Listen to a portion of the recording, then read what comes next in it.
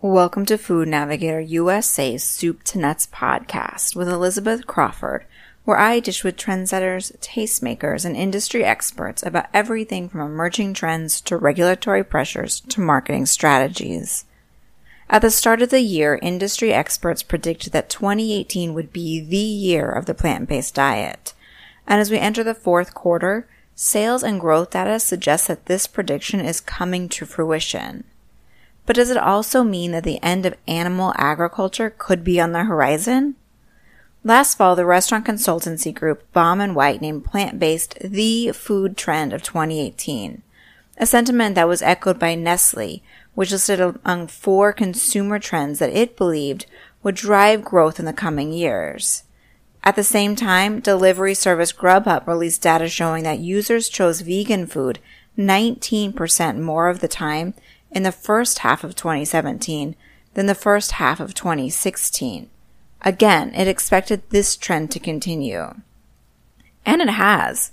According to data from the NPD Group, the year ending March 2018, demand for plant-based protein was up 19%.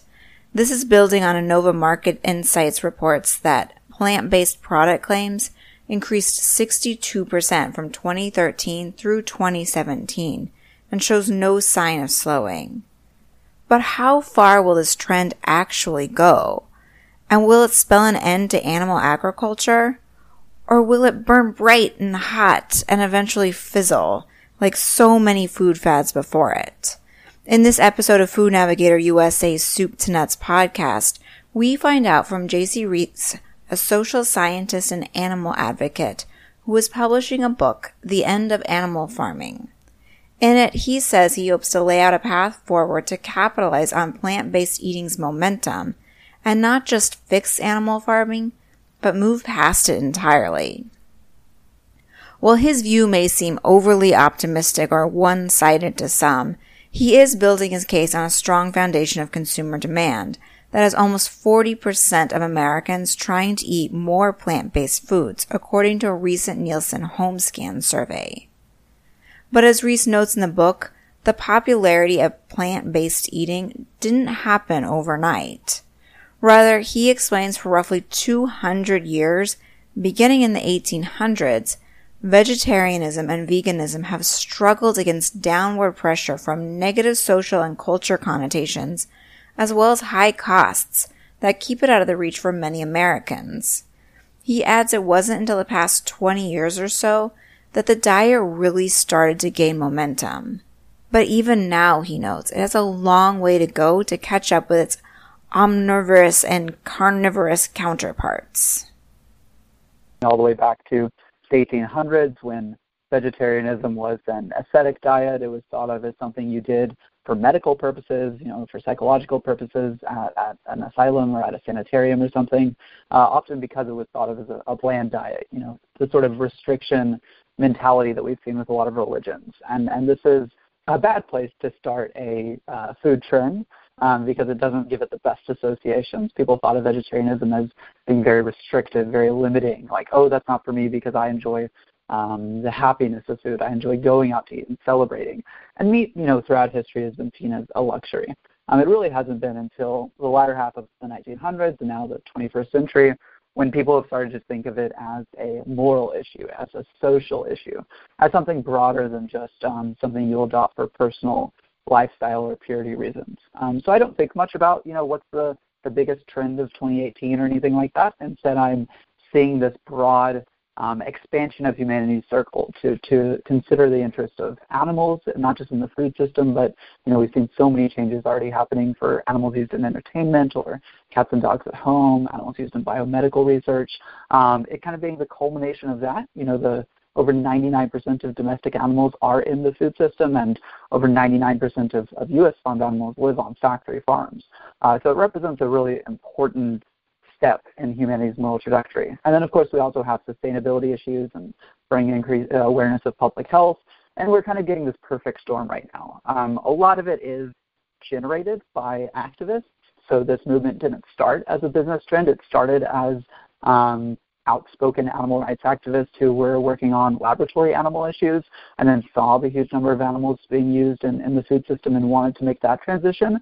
But over the past, you got it right, with about 20 years, we've really started to see undercover investigations that have exposed a lot of cruelty, and we've seen a lot of, often vegetarians, but at least, interested people who are now taking the next step and saying, well, we have so much awareness, we have so much public sentiment, everyone's concerned about factory farming, that maybe we need to take a business angle and actually change people's diets. So where does that put the plant-based trend and market today? According to Reese, the percentage of Americans who identify as strictly vegan and strictly vegetarian is still relatively small. But he adds the real potential for growth is reflected in the number of consumers who follow a so-called flexitarian diet, or who are simply swapping out some of their animal-based products for plant-based options. There used to be essentially no vegans and then only a small number of vegetarians doing it for those sorts of health reasons. But now we're up to maybe around, so you have several different ways to measure it, but in terms of what people are actually eating day to day, about 1% of Americans abstain completely from animal products, and maybe about 3% additionally just abstain from animal meat. They still eat dairy and eggs. But when it comes to self-report, you get bigger numbers, maybe upwards of 3 to 5% vegan, no animal products at all, and then maybe 5 to 10% vegetarian. So it depends on how you ask it. If you put it in the context of, lifestyle, and everyone wants to be a cool vegetarian or whatever, or young people at least, you can get even higher numbers. But the real magic, the real exciting stuff starts to happen when you look at how many people are just trying to reduce their consumption of animal products. These are people who aren't so focused on an identity. They're not, maybe they identify with the term like flexitarian, but at least not deliberately. They're the sorts of people who right now are buying plant-based milks, I think mostly. Plant-based meat is still a pretty fringe part of the market, but plant-based milks have gotten upwards of around 10% in the U.S. of fluid dairy sales. So that's pretty exciting, and I think that's where we're starting to see a lot of changes. You're seeing right now a lot of, not just activists, but the businesses too, who are learning that that's the demographic they need to appeal to, who are realizing that they shouldn't worry so much about, let's say, an organic label or a non-GMO label. That would be appealing to that vegan crowd, but instead they should be just focusing on the group that's interested in ethics, interested in healthy eating, but isn't so dedicated to the idea that they need the perfect product. Right now there's a company called Seattle Food Tech that's producing chicken nuggets made from soy and plant oils that cook and taste like their animal-based counterpart. And what's so exciting about this new product is that it's not your hippie food. It's not organic or whatever fancy terms you want. It's not artisan. It just works at scale. It works for people in food service who need something that's effective and cheap. So that's where you're starting to see most of the excited change, in my opinion, and that's especially where you're seeing it in pop culture with the plant-based burgers that have come out, and those are really meaty. They're targeting the carnivores. With the new technology, which is cell culture meat, Memphis Meats has specifically targeted and talked about the omnivorous, carnivorous Memphis barbecue population as being a big target. So you're really seeing the most exciting companies, I think, focus on the most carnivorous demographics. Recent Nielsen data supports Reese's observations. A global survey conducted by Nielsen last fall found 39% of Americans and 43% of Canadians are trying to incorporate more plant-based foods in their diets, even though only 6% of North Americans self-identified as vegetarian and only 3% of Americans identify as vegan. This in turn has helped drive double-digit growth across innovative plant-based food options. According to Nielsen, in the year ending in April 2018, sales of plant-based cream were up 25%, while plant-based yogurt was up 31% and veggie noodles were up a whopping 115%. Other classic categories like cheese alternatives were up 45% and meat alternatives were up 30%. While all of this sounds great for plant-based product manufacturers, it's hard not to wonder if it's too good to be true, or if it will last. Reese acknowledges that food fads come and go all the time, but he explains that based on historical and current social movements, the plant-based diet is here to stay. I think and hear obviously a lot about what food Beyonce is eating or these trends, but they're not very important to me. I think they come and go like they do with any food trend. Instead, we need to look at the more macro fundamental factors. There are a few of them here. So one is the expanding moral concern and the fact that people just aren't okay with factory farming anymore. Largely the huge activist movement. I think the population and public sentiment as a whole drives a lot, but by and large you have entities like large nonprofits or companies or governments, of course, who are kind of dictating the moral path forward for society. And I think those people are already looking ahead to the future. Additionally, you have the urgency of environmental issues, especially climate change. And I think that's going to push a long-term, like decades-long trend towards more sustainable food, of which this is one. And on that point, the big one is just efficiency. I mean, just the fact that it takes around 10 calories of plant-based food to produce 1 calorie of animal-based food. Or even with protein, it's around 10 calories or 10 grams of protein to produce 2 grams of animal-based protein. And just society is self-interested. They do want what's most effectively getting food on their plate. This is, kind of the fundamental role of technology in the food system is to help us get what we want with fewer resources. So it's most obvious if you look into the long term. Think about humanity, expanding to the stars. It would be crazy for us to bring a factory farm with us to Mars, or it would be crazy for us to continue using this sort of food system when we have such a nuanced understanding of biology and cells and molecules and all of this that we can produce, animal products without the animal. So I'm optimistic that even if the moral forces don't win out, the efficiency forces will take the day. Based in part on this optimism, Rees lays out in his new book a long-term, but also ambitious timeline and 4-stage process for when he predicts plant-based diets not only will rival animal-based eating, but actually surpass it and eventually put an end to animal farming. So right now I think we're in the foundation period of this movement. We're seeing a lot of social change. We're seeing quite a few people adopt vegetarian and vegan diets, but it's not more than, let's say, 10%. It's not the sort of mass movement that we've had for human issues.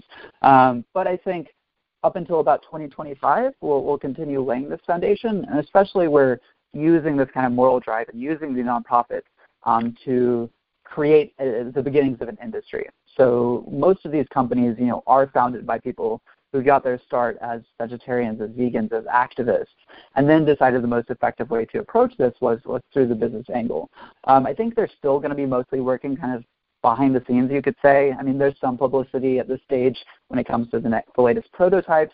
Of course, some of the plant-based meats, like the burgers are coming out, but those are still expensive. And right now the big focus is just on refining the technology. I think once that happens, so once, for example, we do get just a penny cheaper than animal-based foods, that's what we're going to see what looks like a mass movement and people really demanding a switch because we'll no longer have that big logistical roadblock in our way. So I'm guessing somewhere around 2025 to 2050, we'll get the second stage of the movement, which is a food revolution. Of course, that'll mostly be centered in the places where this technology has started, the countries with more of an ethical concern or more of an environmental concern. So, for example, actually with China, they have a huge environmental commitment and a huge, at least ostensibly, an excitement about that as a country. I've spoken to several people and involved with the government and involved with businesses there, and because of that, they might take the lead on clean meat, and that would be so exciting. And we might see them change, but then the U.S. not get as much change because let's say we get regulation that just really stabs this industry in the foot, and they can't make it anywhere in the near term. But around 2050, and I think from 2050 until the end of the century, you're going to see a globalization. So you're going to see each country start to adopt this in their own way. Maybe in some countries it'll displace factory farming, but in a country like New Zealand, where I was a few weeks ago, they really believe in and rely on and celebrate at least the more humane parts of their animal farming system. So maybe that'll stick around on board. And those will be products for the people who can afford it, but for the masses, who just economically need to buy factory farm food, they'll start switching. I think in the later parts of the century, we could get potential conflict. So, let's say China has really taken off with clean meat, but the U.S. is struggling to adopt it. And in fact, as we see now, the certain countries want to export their food to other countries, and the other countries don't always want that. And then we get tension and the potential for large-scale conflict. That's pretty worrisome to me. I think it's not the struggle we have to deal with now, but I think we should keep an eye out to it. So, for example, I think it's pretty important that these companies build a cross-cultural and a diverse movement. We've already seen Memphis Meats, for example. They have a very diverse team that got a lot of media coverage with the amount of women they have on board, for example. And overall, I think we're going to be kind of taking on the rest of animal agriculture as we near 2100. And by the end, I do think we'll have so much moral momentum that people will care about animals in a very similar way to how they care about humans now, and we'll see just the exploitation, the use of animals is wrong, because we know what sort of suffering it causes. And just as we've ensured the rights and welfare of humans by giving them kind of legal status, we'll start to see more of those fundamental change to the ways animals are viewed in society, and that will eventually lead to the complete abolition of animal farming.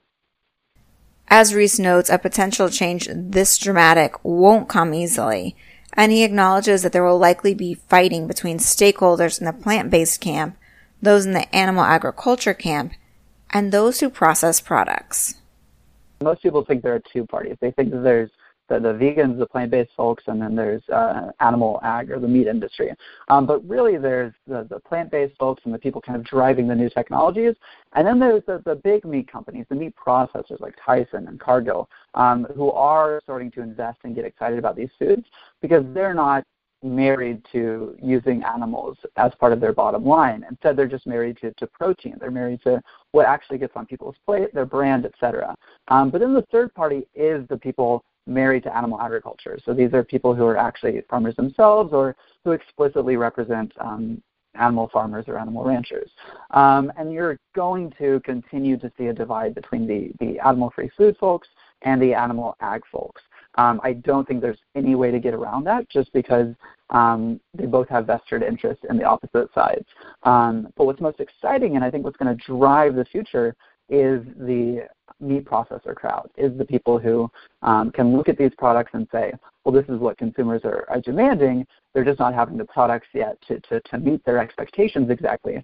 So if I can be the first one to provide it, trillion-dollar market globally, that's so exciting to many of them. And especially with Tyson, Tyson's so weird as a microcosm of all this. They've been historically one of the biggest targets of animal rights activists because of their use of chickens in particular and then their use of factory farming. But now they're the meat company that's becoming most invested in these new products. So I think that's what I'm watching mostly. I am optimistic. I'm seeing those companies invest in these new foods. I'm seeing the plant-based or animal-free food companies take a broad approach. They're realizing the mistakes that previous animal-free food advocates have used in isolating themselves as a niche product, and they're learning from that. I think that's really exciting. The danger to me is if we see, with any new industry, you have trouble with coordination and cooperation for long-term goals. And if we see, one or two companies who decide they can get to market a little quickly by cutting some corners when it comes to food safety or regulation, and that can just be a big blot, a big stain on the industry. So it's kind of keeping everyone in line. I think we're in a good direction, but we need to just make sure everyone follows, and if so, we're going to have a much better future of the food system. If what Reese says is true and the writing is on the wall that plant-based eating is not just a hot trend for 2018, but the wave of the future, what can manufacturers and processors do to help propel that trend forward or stake their claim? Reese says the most impactful change they can make is to offer plant-based products that appeal to a broad audience, are scalable, and importantly, affordable. I think a big part of this is appealing to a broad audience.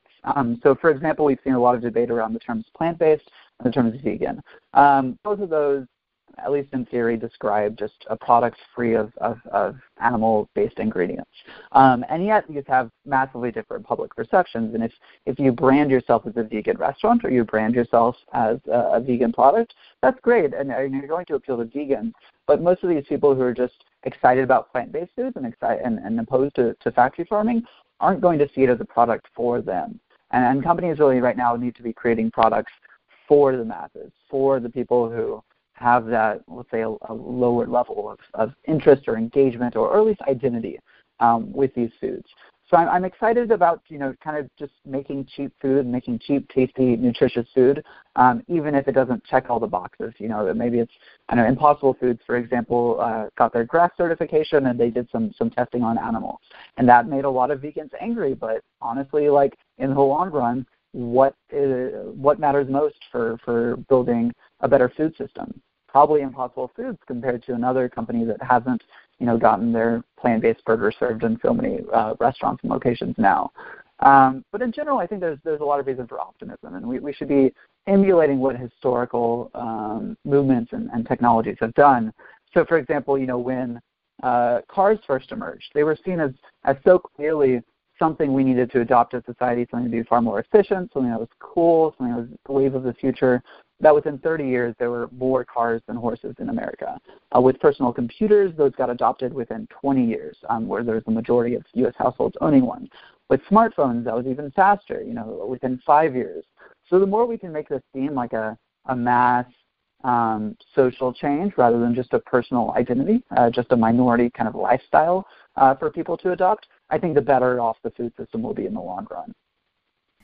Listeners who want to learn more about the future of plant-based eating and the changes that Reese is predicting can check out his new book, The End of Animal Farming: How Scientists, Entrepreneurs, and Activists Are Building an Animal-Free Food System.